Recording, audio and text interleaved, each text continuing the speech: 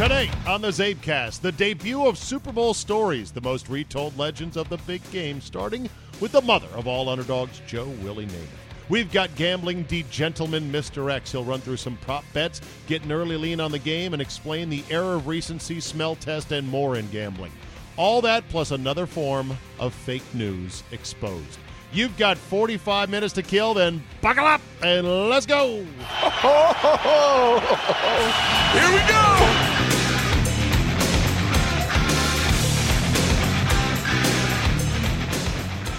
The word I will use is stunned and impressed. Tiger Woods played in all 4 rounds at Torrey Pines, shot 3 under par. Ooh, didn't Kramer once say that? 3 under par. That's what the professionals shoot, if they're lucky. Tied for 23rd, and wow, this after 4, count them, 4 back surgeries in the last 15 months. Hello, everybody. January 29, 2018. Welcome to the Zabecast. I am Steve Zabin, a radio lifer. This is all I do. This is all I've ever done. You may feel pity for me. But the benefits of it is I'm going to the Super Bowl this week starting on Wednesday, and I understand from my WeatherBug app it's going to be damn cold up there. Here's the question I have. How should I dress for the Super Bowl? In terms of clothing and in terms of layers, because I don't plan on spending any time whatsoever outside as much as possible. I might have to stand in line outside a restaurant, and if it's 4 degrees, that's going to impact my choices. But I don't want to wear my Under Armour long leg underwear indoors all day when I'm in a comfy environment. Oh, and speaking of comfy environment, the Radio Row this year is apparently at the Mall of America. Like in the mall. Like almost near the food court. I am going to gain 39 pounds this week if Radio Row is right next to a Cinnabon and a Sarku Japan and a Ruby Thai. Hey, you really know a lot of these names of these restaurants. Or these, not restaurants, these food court poison dispensaries. Why, yes, I do know a lot of those names because, I love the food court. Anyway, Tiger Woods, he was happy with his week at Torrey Pines, and we're a long way from these days, aren't we? You guys take enough freaking pictures already? Did it on the tee, now you're doing it now. That was the surly, hyper-competitive Tiger at his peak. Now we've got Tiger Woods, who's just happy to be out there. So, let's start the week with our Super Bowl Stories series, in which I will take one well-chronicled chapter in the big game off the field, and I will sort of retell the story, and maybe you guys know the story, maybe you don't know the story. We'll start with the biggest one of all, Joe Namath guaranteeing victory in Super Bowl III. I think the most iconic piece of moving imagery in NFL history, not photograph, but the most iconic piece of moving imagery is one of Joe Namath trotting off the field in Miami after their stunning upset of the Baltimore Colts, in which they are 18.5-point underdogs. And Joe Namath jogging off the field, wagging his finger in the NFL Films clip. It's only a few seconds long. And it's not exactly well framed, and it's kind of jostling as the cameraman is trying to get the shot. But to me, that is the quintessential NFL Films image of all time. And as I think about that moment, now how far the Super Bowl has come, once upon a time, or not once upon a time, but nowadays you would have him standing around, Joe Namath, standing around waiting to be fitted for a XXL T-shirt they're selling to put over his shoulder pads. He'd have a hat put on him. There'd be confetti raining down on him. He'd be getting hugged by all his family members. There'd be little kids running around and everything else. And there'd be a stage that's being hastily prepared out on the field to give the trophy ceremony for the game.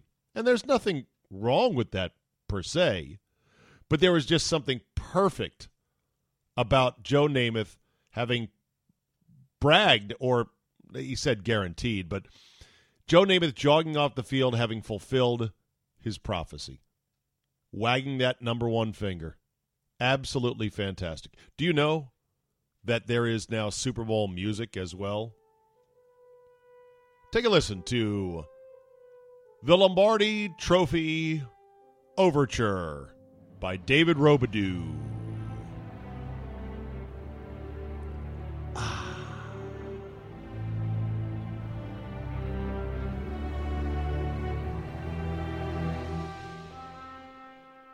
Quick story. I've got a new mixer. I don't know if you can tell on this particular podcast, if you can hear it. But the sound quality's good, isn't it? Sound good right now, right? Yeah.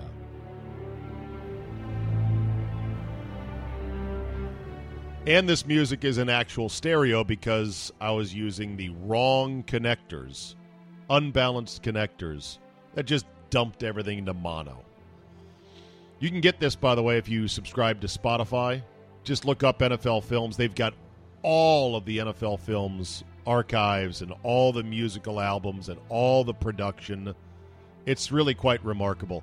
I once geeked out over the fact that I was able to find on CD like a 12-disc anthology called Autumn Thunder. And it came in a folder, basically, that had all the CDs in it, and the folder, for lack of a better word, a sort of elongated CD sleeve. It had a leather cover on it, sort of like an actual football surface as well. They now play this proceeding up to the trophy giveaway and everything else. It's good stuff. Okay, so back to Super Bowl III, which was not even called Super Bowl III the first time when it was actually played, Jets and Colts. It was just the AFL-NFL championship game, and of course the AFL lost the first two of those games. And so this was yet another game in which the NFL and the Colts, who were 13-1, 14-game season, were expected to dominate and destroy the upstart AFL Jets. But during the week, in fact, on the evening of January 9th, yes, the Super Bowl was in early January. On the evening of January 9th, Namath attended a dinner at the Playhouse Room in Miami Villas. The Touchdown Club was honoring him as pro football's most outstanding player for 1968. And during the course of the events that night, when Namath spoke at one point, someone in the back of the room shouted out, "The Colts are going to kick your ass." Namath then responded, "Hey, I got news for you. We're going to win on Sunday. I'll guarantee you," he said. The guarantee, as it then would become known, was not planned nor premeditated. It just came sort of naturally that night to Joe in the context of his remarks. And they were only prompted in part by the heckler. Now, there is no actual recording. There is no cameras at this particular event. And the story itself did not make huge news whatsoever until, of course, after he was able to pull off the stunning upset. The more iconic thing from that Super Bowl, leading up to it as well, if you're talking about memorable, awesome images, has to be the fact that the following day, while sitting poolside with reporters at the Galt Ocean Mile Hotel in Fort Lauderdale, where the Jets were staying, Namath held impromptu court with a bunch of reporters to back up his previous night's guarantee. He said the Colts were not only beatable, but their quarterback Earl Morrall, who had been the NFL's MVP, would have a tough time making the Jets' third string. He was perfect. He was engaging. He was Joe Cool. He said, "We're a better team than Baltimore." Sports Illustrated reporter Tex Mowell observed that Namath reminded him of a bit of Dean Martin in his relaxed confidence and the droop of his heavy-lidded eyes.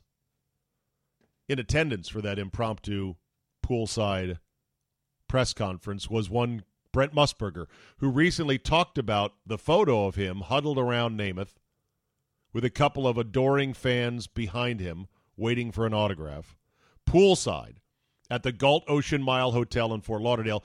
Brent Musburger told Dan Patrick on Dan's radio show, this is what the photo meant to him. Before Super Bowl III, that's the only photograph that I ever had autographed by somebody. And I was looking at the other day, Sports Illustrated came in and did a piece on Walter Yost was the photographer, he and Neil Leifer. And they were doing a special on Walter. And, of course, that's the photograph that I remember. Okay, my ego, I'm in the thing, sitting around Joe at poolside. But if you look at the rest of it and you think about it, what that photograph means, first of all, you've got Joe with that great, engaging smile. And he's never lost it. He's here in Jupiter, Florida. He's so nice to people. He used to play here at the Loxahatchee Club and ride his daughters around in a golf cart. And you look at that smile, and there's a lady, in fact, there's two ladies in behind him in that chaise lounge. They wanted autographs, and he obliged. Now, we're just talking a couple of days before the Super Bowl. Everybody has to understand that is a quarterback getting ready to go to the Super Bowl, and those are writers. So today you would never get close to anybody, a quarterback that time, if you were a newspaper man. In fact, you'd see cameras around him and the digital apparatus that now records all those things. So the change and the growth, people forget that was the week that Pete Rozelle said, okay, we're going to call it the Super Bowl. It had been the NFL-AFL championship game for the first couple of bowls that I had covered as a writer. I had moved to radio and was transitioning then. And Ed Ingles is kind of cropped off in the back of legendary New York radio guys standing there with a recorder. And Joe gave him an interview. You got Cy Burek from Dayton with the newspaper over his head because of the sun. And next to him, Chuck Heaton from Cleveland. And then you got Ray Sons next to me in the cardigan sweater from the Sun-Times. You got Jerry Green from Detroit right off to his left. That the picture means so much to me because of what the Super Bowl has become, and the fact that then Arlene and I went to the country club, she was my wife, and we went out to dinner that night. We heard Joe guarantee it, and when I tell people this, they're quite surprised by it. It was more matter of fact than it was braggadocio.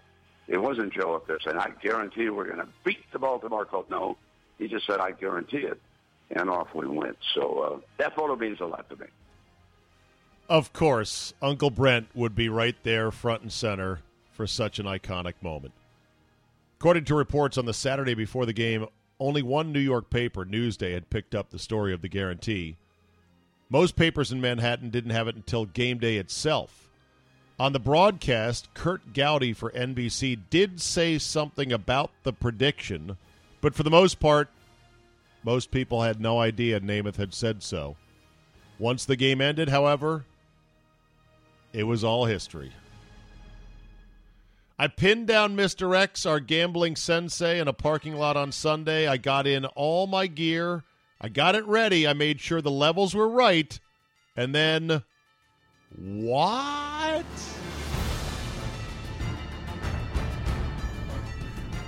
I am such a fucking idiot.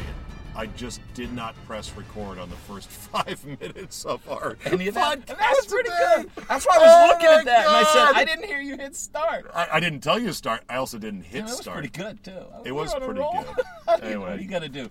Carside with Carside with Mr. X outside the Chipotle. Of all places that I would do it outside Qdoba with Andy, I'm now outside the Chipotle with Mr. X. We're going to talk prop betting in the Super Bowl, how to make a small fortune on prop betting. Hint, start with a large fortune and then bet a lot of crazy prop bets and lose, then you'll have a small fortune.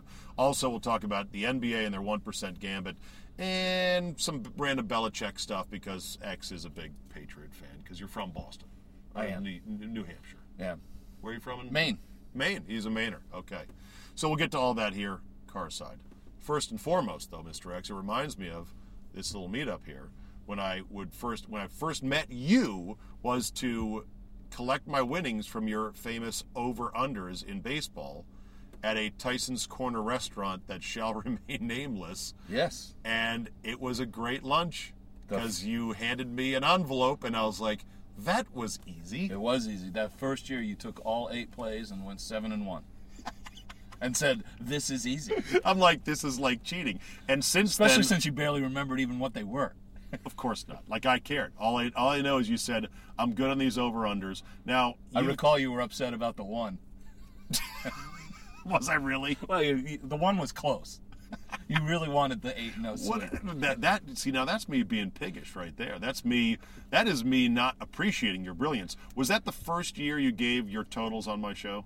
Baseball totals? No, because the first year I did it on the show, you watched from the sidelines, and when they went 6-0, the second year you said, "This is easy." This is easy, right. Can I print some of this money? And in the 10 years plus since documented. 18 years, my friend. 10, yeah, the years fly 2000. by. God damn. All right, so the 18 years documented, your record of picking baseball team totals, over-unders, for season wins. So all you pick on my show is a documented... It's around 81%. We've done just over 100 games and 1%. hit 82 out of 101, something like that. And you've threatened to retire now a couple times recently. 3 times. I'm trying to catch Brett Favre. Three times because you're like, well, I can't keep this up. Eventually, the dice will go cold. Oh, those dice should have gone cold over a decade Right. ago. But we won't let you retire because you're like Jesse Pinkman in Breaking Bad. We're going to chain you to a dog wire and make you keep cooking the meth for us, keep doing these over-unders. So we can't wait for March and the As long as over-unders. there's 3 TVs side by side, you can chain me. Okay, fair enough. All right, let's get into Super Bowl prop betting, shall we? You have a list of some selected props. Props being proposition bets, okay? Prop bets being sub-bets, for those that don't know, that involve things in the game itself, such as who will have the most receptions, Gronk versus Alshon Jeffrey, or crazy prop bets like over-under on length of the national anthem. Prop bets that involve other sports entirely, such as combined number of total touchdowns versus goals scored in the Olympic hockey gold medal game. Right. And that was gold for years. The one thing I did every year was take Jordan. In his day, there was always like an versus NBA Jordan. game, like Jordan points Total versus points game versus points. Jordan points. And Jordan always knew it. He never missed winning. Because he knew what that prop bet was. He knew. And he was like, fuck it, I'm going to score as much as I want. It was an NBA game in January or February. If he needed X number of points or assists to beat the Super Bowl, it was going to happen. Right. Now, just for those that don't know, there is no official registry of prop bets. It's not like the Super Bowl itself or the NFL, God forbid, puts out their approved list of here's the prop bets. Every shop has their own set of props. Some of them overlap, some of them are similar, but basically every shop, every sports book in Vegas, every offshore sports book will cook their own proposition bets up. It's kind of like the 99-cent soda at McDonald's. It's just to get you in that door is what they do. Right. Well, I also understand that they limit very low the limits. low limits on the maximum amount you can bet. So what is the Exactly. typical max bet you can bet on a prop bet? Maybe 500. Maybe if you're walking up 1,000. You don't Really? see guys with bags of money walking up saying, "I'd like $1 million. Garrett Blount over 33 rushing yards for 10,000." It doesn't happen. And the reason is it's too easy to compromise somebody. Well, if you got that kind of money, you've got to take on the game. You're not playing these silly for fun ones. That's why they have limits. Meaning you've got the game wired somehow from the inside. Yeah, it's Or almost, you've got somebody who's going to do something on purpose. Well, no, I just mean if it's a living, you're not looking for silly props. You're looking for the game itself. Okay, So they fair limit the props because it's a for fun 99-cent soda. Come in the door, and while you're in here, maybe we can hook you. Okay.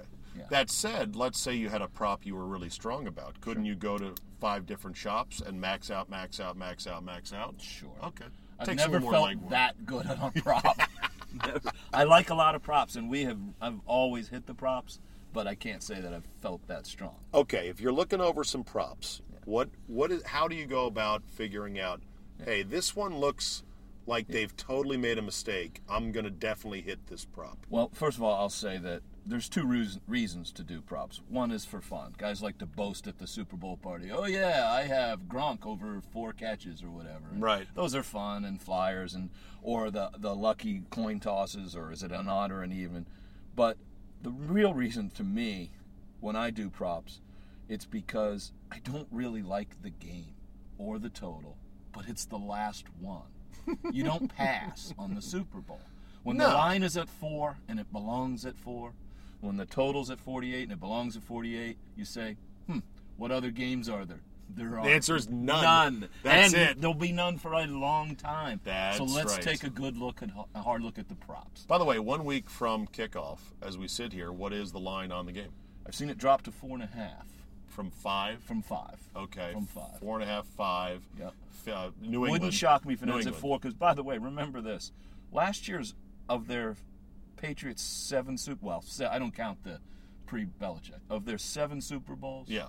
last year's overtime win was the largest point spread Isn't in that funny? any of their 7 games. Everything is 6 and under. Everything was 3 and 4 until the overtime 6. But as unsophisticated as I am gambling on sports, Mr. X, I do have one powerful theory, which is the error of recency, which you turned me on to because did. you called it the error of recency, AIR, right? And y'all misheard me. And I misheard you, and I took it to be the error and we switched of it recency. ever since. And it's basically the same thing, which is people, human beings, remember the last thing they saw. You're not as good as last week, and you're not as bad as last week. Right, but from a human perception standpoint, That's all they you know. remember the last thing that happened. You don't remember everything that has happened, and so therefore there's a powerful error of recency. So we've got 2 things that are really pointing towards a take the Patriots minus all the way in.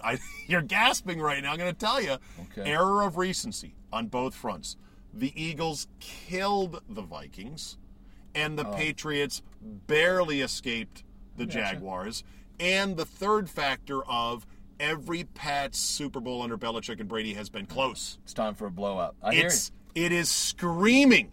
Here comes the whammy. This is the next chapter in the era of recency book. If it happens. You've got that. If it Right, and happens. If not, we'll just delete. But my football brain, and who says you should actually try to bet on games based on what you think will happen in football? My football brain says the Eagles have everything they need to beat the Patriots, and that this Patriot team is arguably one of the weakest teams he's brought to the mountaintop in his tenure, being Belichick and Brady. That they have like 5 games, Mr. X, that they should not have won. Oh, yeah. Overturned calls for the Jets, other things that went their way, weird decisions by other coaches. Sure. I think, though, when I hear you say that, you're pegging the Patriots fairly. But let's rewind 10 days or 2 weeks in these playoffs. And how many guys said, you know what?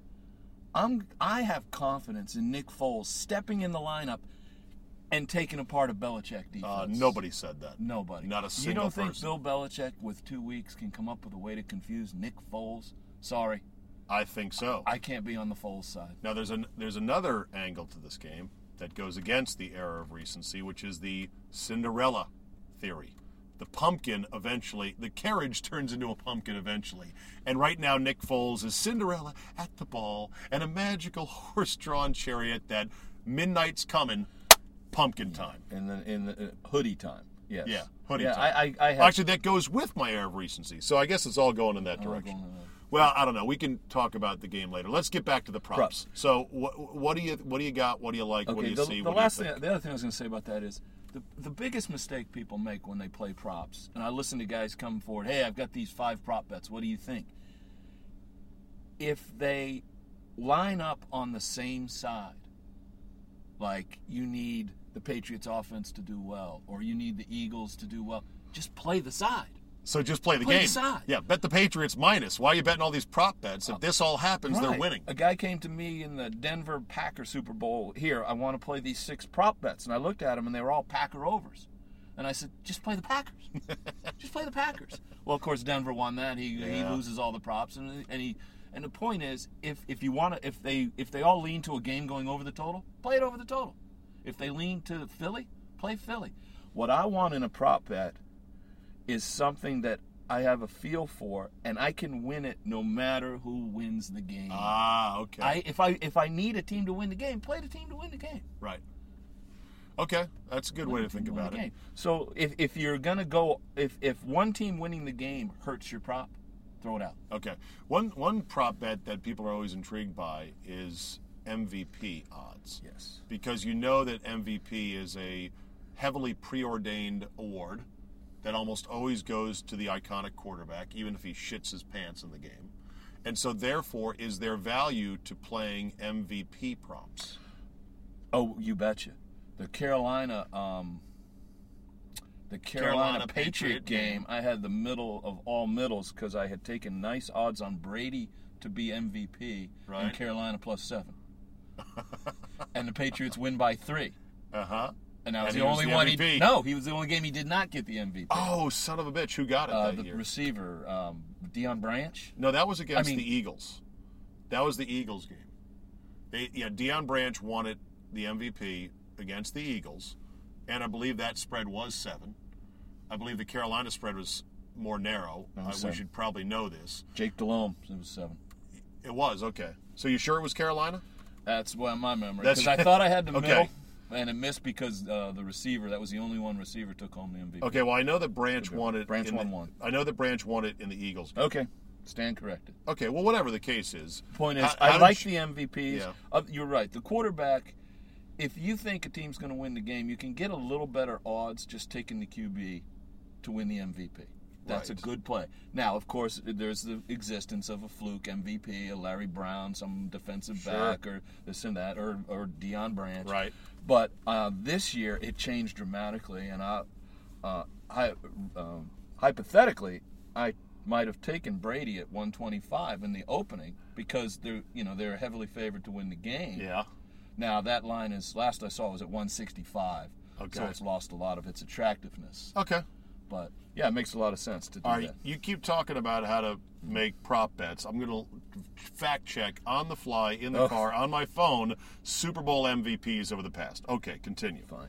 The other thing is when I said don't try to get something that's going to win either way. Like if it's a passing team that's going to throw, and they're going to throw win or lose, that's fine. Yeah. All right. I love Mr. X when his brain seizes up. He's like, okay, thinking. The other thing I and like to do is look slap at yourself. Not to do math, but look at means and medians. You see Mean something. being average, median being the middle point, right. all equal above and beyond. You see a guy who rushes for 70 yards a game, and his total in the Super Bowl is probably 70, but maybe he went under 12, 13 times and had a 200-yard game in there. Really? So you want to lean in that direction. That was and also the other thing is you look at trends. A lot of these numbers are based on the yearly averages. Well, who are they throwing to in the last 3 weeks? Because they're going to throw to them again. Okay. The coaches in the Super Bowl are going to do what got them here, more so than all season long. There's none of this set up the run. They're going to do what they need to do. It's a short window. They're going to go for what do they do best. And if you know what they do best, count on it happening over and over in the Super Bowl. There's none of this, try to get a bunch of people involved and run the ball. No. Do what you do. Do what you do. Okay. Do what you do. By the way, it was the Eagles Super Bowl, Deion Branch, 2005, Super Bowl 39. The previous one, 38, Brady won it, and that was against Carolina. Got it backwards. But yeah, it was the point remains Concept the same. thing. Okay. Right. The other thing is the always watch out. The lesson learned: watch out for the Jackie Harris rule. The Jackie Harris rule. As What a is the youngster Jackie Harris rule? In 1999, after only a decade or two doing this, we learned the Jackie Harris rule. Who's we? You and your friends. band. You and your band of degenerate buddies. Yes. The Rams-Titans Super Bowl, when I was studying the props at a level that was Off the charts. off the charts. Jackie Harris, the veteran tight end for the Titans, it was 19 years ago, and I kind of remember this, caught 34 balls for the season. His high game for the season was 4. His over-under on catches in the Super Bowl was 4. Which makes no sense. No sense. No sense. And I said, if he gets his season high 4, it's a tie. He's not going to have his season high in the Super Bowl. He averages 2 a game. so you hammered the under. Hammered the under. And? Look it up. First play from scrimmage. Throwback screen to Jackie Harris. We all looked around the room and said, we've lost on one play. We're fucked. We totally lost. He caught 7 balls. It was over in the first half. Somebody knew something. So when you see a line, What do you mean somebody knew something? you don't set that line at 4 unless you know that their playbook is throwing the ball to Jackie Harris all the game. Really? There's no reason for it to be Interesting. 4. It's a sucker line. So the point on that is, when you see a line that looks like it makes sense, great, go one way. You see a line that is way, way off, it just smells. You just say, yeah, You don't fall for Jackie Harris. The guy caught 7 balls in the Super Bowl. He played 16 games and caught 34. That would be the Kevin Sheehan vaunted smell test. Yes. How do you feel about Kevin's vaunted smell test? Kevin Sheehan, Do who you is really on, want to know? Of course you really know. You're not going to hurt his feelings. The guy's got the jaw of Randall Tex Cobb. He doesn't care what you say about him or anyone else. For those that don't know, Kevin Sheehan, morning show co-host on 980, has for years been doing something called the smell test play, in which he basically finds out which game has the most public money on one side. Because contrary to public opinion, or contrary to popular conception, the books in Vegas don't split the money evenly on each side. Sometimes the disparity can be as much as 70-30 on one team or the other, and in that sense, the book is essentially playing as well on the Correct. game. That they don't care that it's lopsided. They're so strong in the team that doesn't have people on it, they're going to let that money ride. So Sheehan finds the totals, which I guess are published, of where the money is. There's sources that show. I don't know how accurate those could be, but whatever. It depends on where your friends are. Depends on where your friends are. But you can find on the internet lists of, here's what percentage of gamblers are on Tampa Bay this week, or whatever. And Sheehan always finds the highest public bet and goes against it. Now, your thoughts. Well, I've told Kevin this, and he ignores me. But the point is, Sheehan I will is not dead be ignored. He was dead on 10 years ago. He knew smell tests like crazy. He can't figure out why he's cooled off. I've told him why he's cooled off. Why has he gone ice He cold? has gone from a smell test doesn't just mean 75% of the people are on one side of the game. A smell test really means, why is this line where it is? This line's in the wrong place. That's a smell test. Sheehan used to excel at that. When you say, Wisconsin's laying 7, why aren't they laying 17? Give me +7. Right. And as he succeeded over the years, both with his smell test and with his morning show, yes. he's mailing it in now. And he's looking up the public action and just calling going it with a that. smell test. He's saying, the last 2 years I've cooled off. You're not doing smell tests. You're just doing public money. Okay. All right. Well, that's a tip from you to him. Not that gets. I've given him that tip. Kevin. The other thing I've told him is By the way- smell test works in college. Smell test works in college football. doesn't work in the pros. Doesn't work. There's not that Sometimes many smell though. tests in the pros. Well, the one thing that I found about his the pros, college record is awesome. Okay. He hasn't noticed his pro record is not good. Okay. The one thing about the smell test in the pros, the one thing that almost always works is whenever there's a pro team with, quote, nothing to play for, it does not matter. Too many pundits say, oh, the Raiders are out of the playoffs. They're going to Philadelphia. It's going to be cold. They don't want to be in this game. They're going to lay down. And guess what? They go and win sometimes.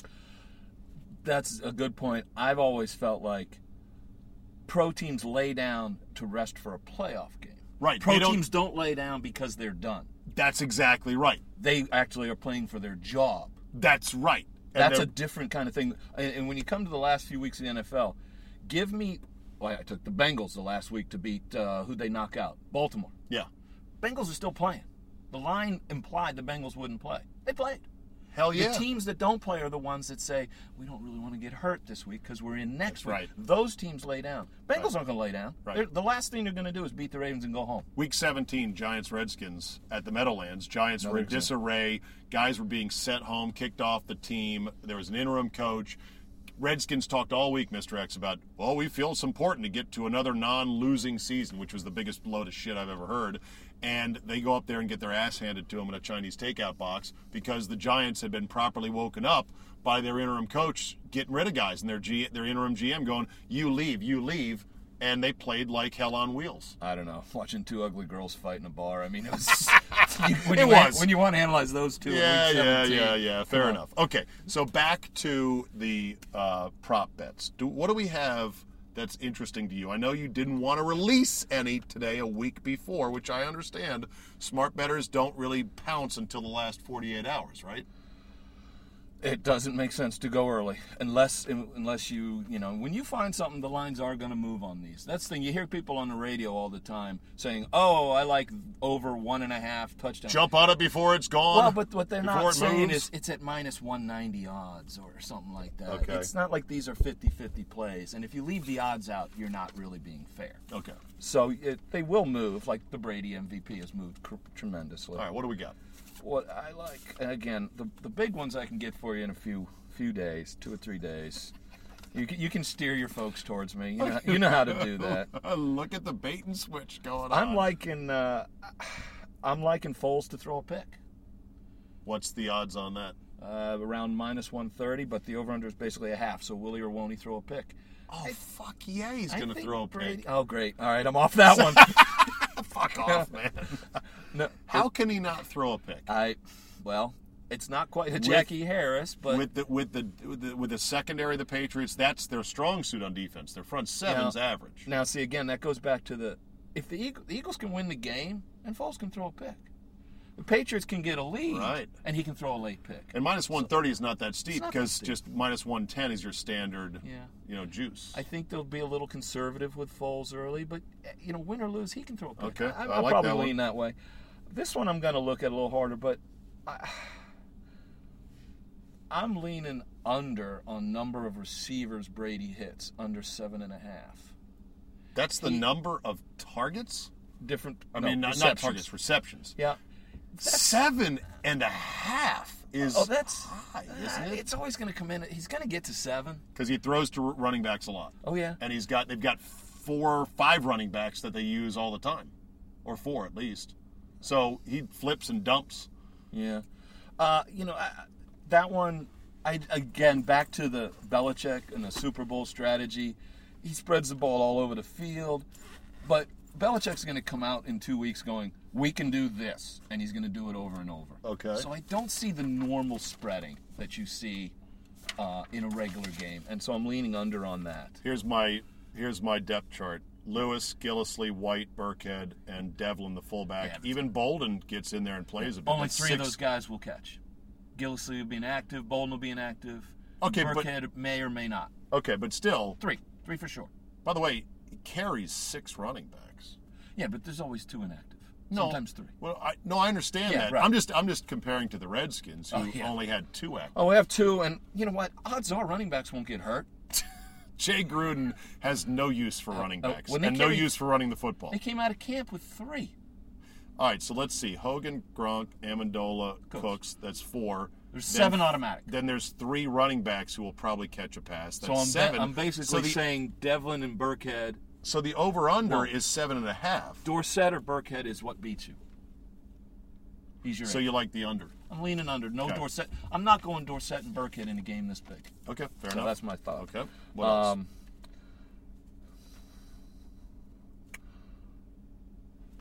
Okay, you want a fun one? Yes. First kickoff, touchback, Gostkowski. You can actually get even money on that. Now, the Patriots have been kicking to the 1 on purpose steadily this year. I think they talked about that, how they've had Gostkowski practice and get to do the "we're going to make you return it" play. You're Xing that out right now. Now, I may be wrong about that, Mr. X. I may be wrong about that, but I distinctly think I remember hearing them talk about that's been a new Belichick strategy. Now, he doesn't do it every kick, obviously. That is a very good point. I think they do that, and I think they get a little greedy during the year. When you come Super Bowl, you just say, "Go, done, start on the 25." Okay. I don't need to put you on the 20. So you like that one. Okay, so you like the Patriots or first kick by anybody? No. That's a Patriot odd. That's a Gostkowski odd. Okay, so first Gostkowski kick, touchback. Correct. Is touchback the same as refuse to return? Meaning if a guy catches it in the end zone, it takes a knee? touchback. Touchback, okay. Correct. All touchbacks. Okay, what else? Okay, I went over on Brady's passing yards. I went over 280.5 Okay. because, again, I don't think they're even going to tinker with a handful of runs.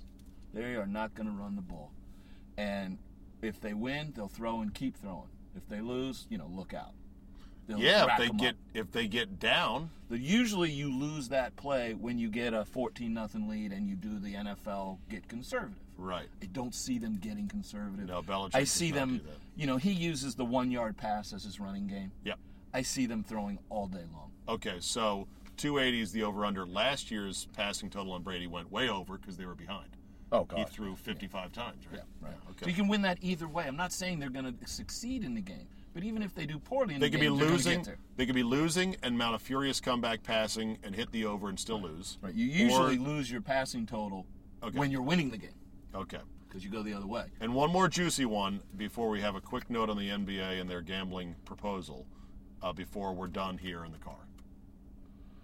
I am going to take Nick Foles to have more passing yards in the second half than the first half. Interesting. Because I just feel like they're not going to throw him right in the fire in the first half. They're gonna try to get to the second half. They're going to try to run the ball, keep Brady on the sidelines early. And then, win or lose, he's going to have to put it up in the second half. Because you can't win the Super Bowl in the first half, but you can lose it in the first half. Correct. If you're flinging it all around and he throws a pick six. That's a confidence issue. He gets strip sacked from behind, which I think Foles is very susceptible to because he's a big stork of a guy. And with a slow release that they can possibly do that, they'll be more conservative. I like that as well, so you should probably cross that off your list as well. Yeah, and the bigger point to that is in that first half, if you do make that big play, it's not just that you fall behind, you've just now reminded him that he's Nick Foles. Yeah, exactly. Right. Hey, pal. You don't want him Wake up. realizing that. Wake up. You suck. You remember that, right? All right, let's real quick on the props, then we're done with that. What do you believe about the exotic props like length of anthem, Gatorade color, that nonsense? You're going to laugh, but again, if you show me any of those at 50-50, fine, have fun. You show me any of those with like odds, and I say they know something. They know what the wardrobe is. They know something. The anthem thing to me is crazy. They know because she's going to drag it out. There's rehearsals. Right. And they can just twist it a little bit to go over under. I don't like that one. It seems too fishy. No. Seems too fishy. What about Gatorade color? No? Same thing. Same thing. If you see a big odds on blue, there's an equipment boy somewhere that's told you it's not blue or whatever. Right. I don't believe. Or we don't have blue Gatorade because Alex Guerrero says it's not as efficient as orange. I'm not big on the ward. No, I just don't like those because usually you see a line that suckers you in. By the way, here's one last thing that's important. I don't know if they do this as much anymore because I'm not as in those things as I was 20 years ago. But I'm not talking about Las Vegas. I'm talking about all the offshore shops. You see all these. Super Bowl is a classic time for what they call teasers. You'll put out very attractive odds. It's marketing. They're trying to draw in a new account. If it should be 3-1 and you say, I found a place that's 6-1, they're just drawing in a new account. Okay. And it may or may not be the best place to be shopping. Are there limits to the teasers so you don't punish them? Well, no, I knew back in the 90s a guy told me 99% of all accounts are never paid back because you win that teaser play. And then now you start play playing till more. it's gone. That's right. So I'll sucker you in now, and next thing you know, you go, well, there's some NBA next week. Right. And so college basketball's here. Yeah, they overpaid you 6-1 instead of 4-1, but they got your money, and now you're going to play college basketball until April, and then say, okay, now that's gone. All right, you got 2 minutes on the NBA's plan to legalize gambling and take a 1% cut. Go. I think there's a lot of people with their hands out in all different directions, from the NBA to the unions, the referees, whoever runs that, etc. The refs are going to want more money? I don't see why not. Well, who says they deserve it? It's like, fuck you, Stripes. Just call the game like always. You don't need to know about this new revenue. Well, what's their argument going to be? I haven't heard this, but my theory would be, I always look at things, the model. If I'm in charge of the referees and you're going to take this path, I have new costs. I have things I have to do. I have to vet my guys. I have to monitor them closer. The day you come up to me and say, did you notice who that referee's been spending time with over the last 6 months? Are you shocked he's on the take? Why didn't you do your homework? I have to do that now. I can't just turn my head and go, wow, look at that. Didn't see that coming. You're increasing my vulnerability. I've now got real costs to incur, and I need you to help me pay for them. It would also be very easy for the next Tim Donaghy.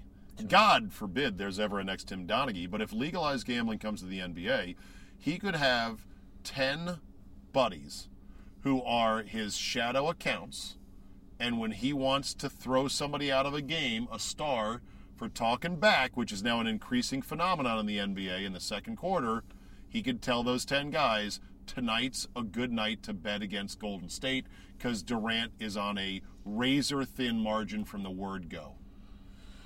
It's not hard. It's not hard to picture that. And just by the way, on that, and players are players. But if I was in that position, I can influence a total so easily. Rather than trying to say Golden State over Cleveland, whatever, I can make that game go over when I put everybody at the foul line all night long. I can make the game go over. Sure. It's sometimes you say I wanted this team to win, but the other team comes out and shoots the lights out. There's only so much you can do. But I can make that game go over or under. I can make that game go under when I put you on the bench in foul trouble. That's true. I can influence a total anytime I want to. Right. But I also think that the NBA overestimates. And a win is a win. Right. I also think on this whole scheme, the NBA greatly overestimates how many people bet on their sports.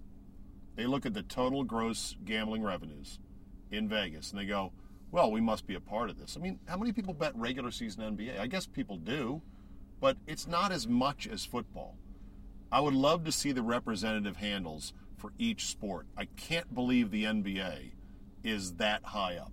So there's going to be revenue they could skim if they ever got their 1%, if it ever was legalized, but it wouldn't be nearly as much as they think, and other guys with their hands out, like Tony Soprano, are going to cut into that money.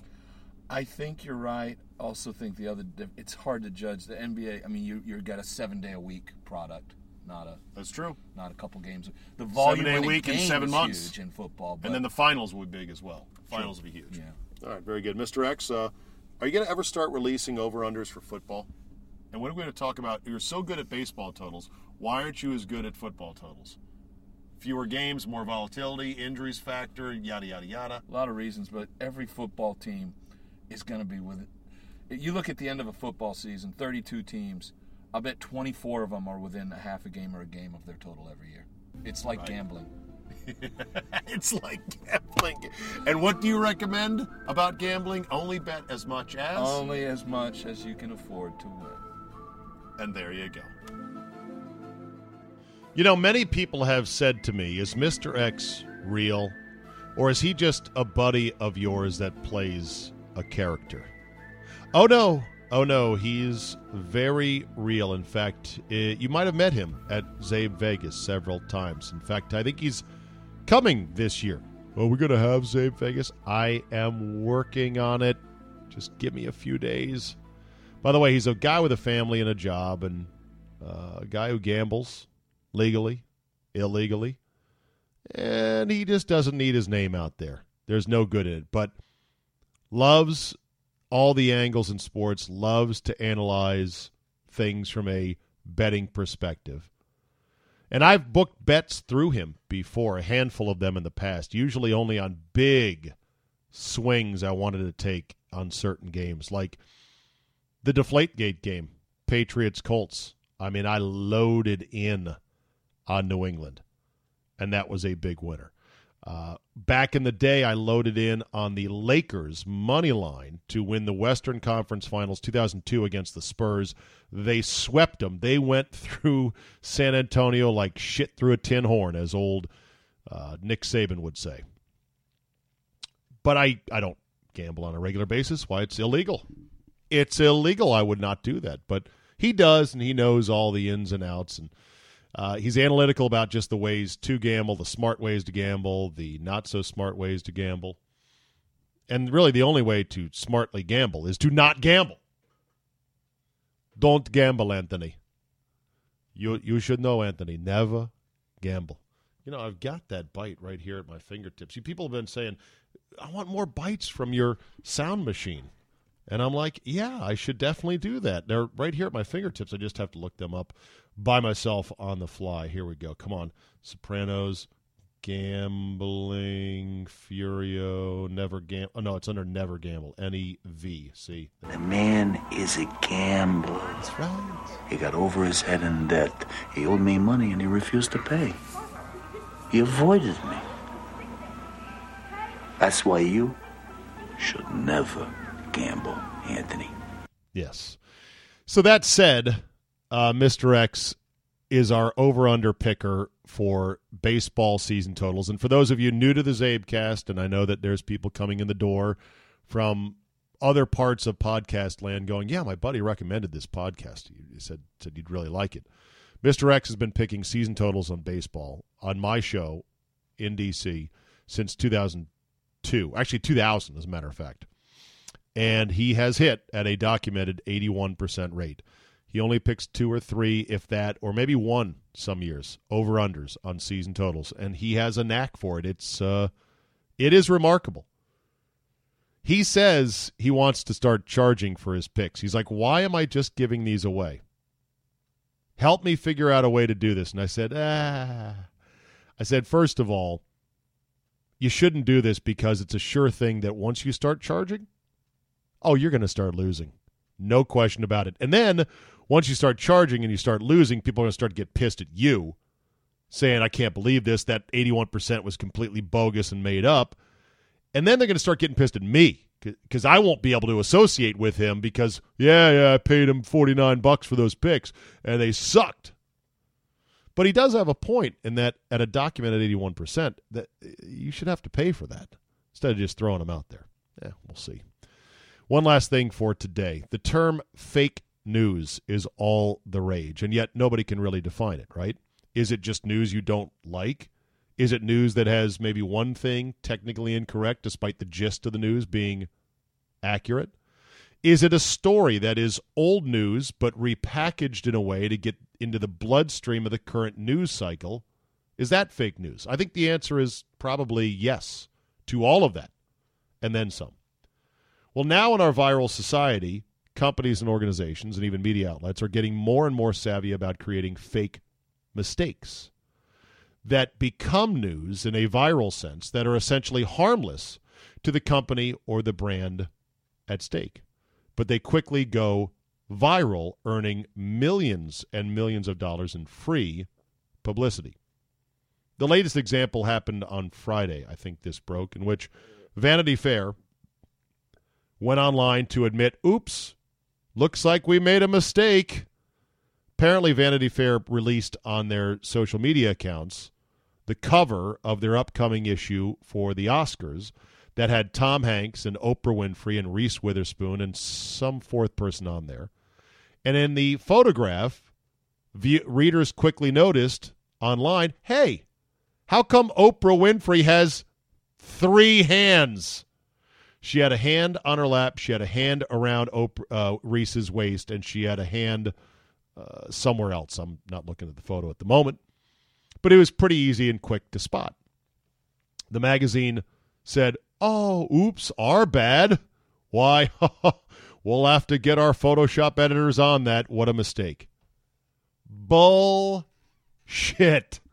Photo editors don't make mistakes like that. Photo editors crawl into each picture like it's science fiction, where a rocket ship will start flying through your bloodstream. Ever seen those? I think they made movies about that, cartoons about that. Ooh, I'm going by your red platelets. That's how molecular professional photo editors get. They zoom and peep and zoom and peep and zoom and peep in a dark room in front of a huge monitor for hours and hours and hours. They look at hundreds of different proofs of the particular photo shoot they're doing. They keep asking editors and associate editors, which one do you like the best? Should we do this? Should we do that? Then they get in there with the adjustments on the photo to tweak things like the gamma or the knee hue, saturation, luminance, not to be confused with brilliance, which is not necessarily brightness.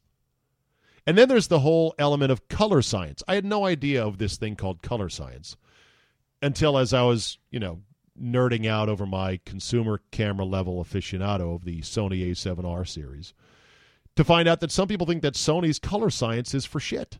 They think that Sony's color science, that the way they render greens and blues and reds and yellows and all that other stuff, can't compare to the best of the best, which is Canon. Canon has the most iconic, best color science, meaning the way in which Canon sensors display your reds, your blues, all the different colors, because there's different ways to show a blue, a different cast of color, a darkness, etc. I actually, because I'm a dummy, paid $19 for a PDF that had the complicated instructions on how to set the gamma curves and the knees and all the other settings in my Sony A6300 camera. Set them in a way so that it replicated almost to a T the Canon color science. Because I want the best. I want the best color science. I want to shoot pictures on a Sony and have people go, hey, that's a good picture. Is that Canon you're using? Nope, it's a Sony. And I paid $20 for a PDF just to say, here's how you do it. Sucker.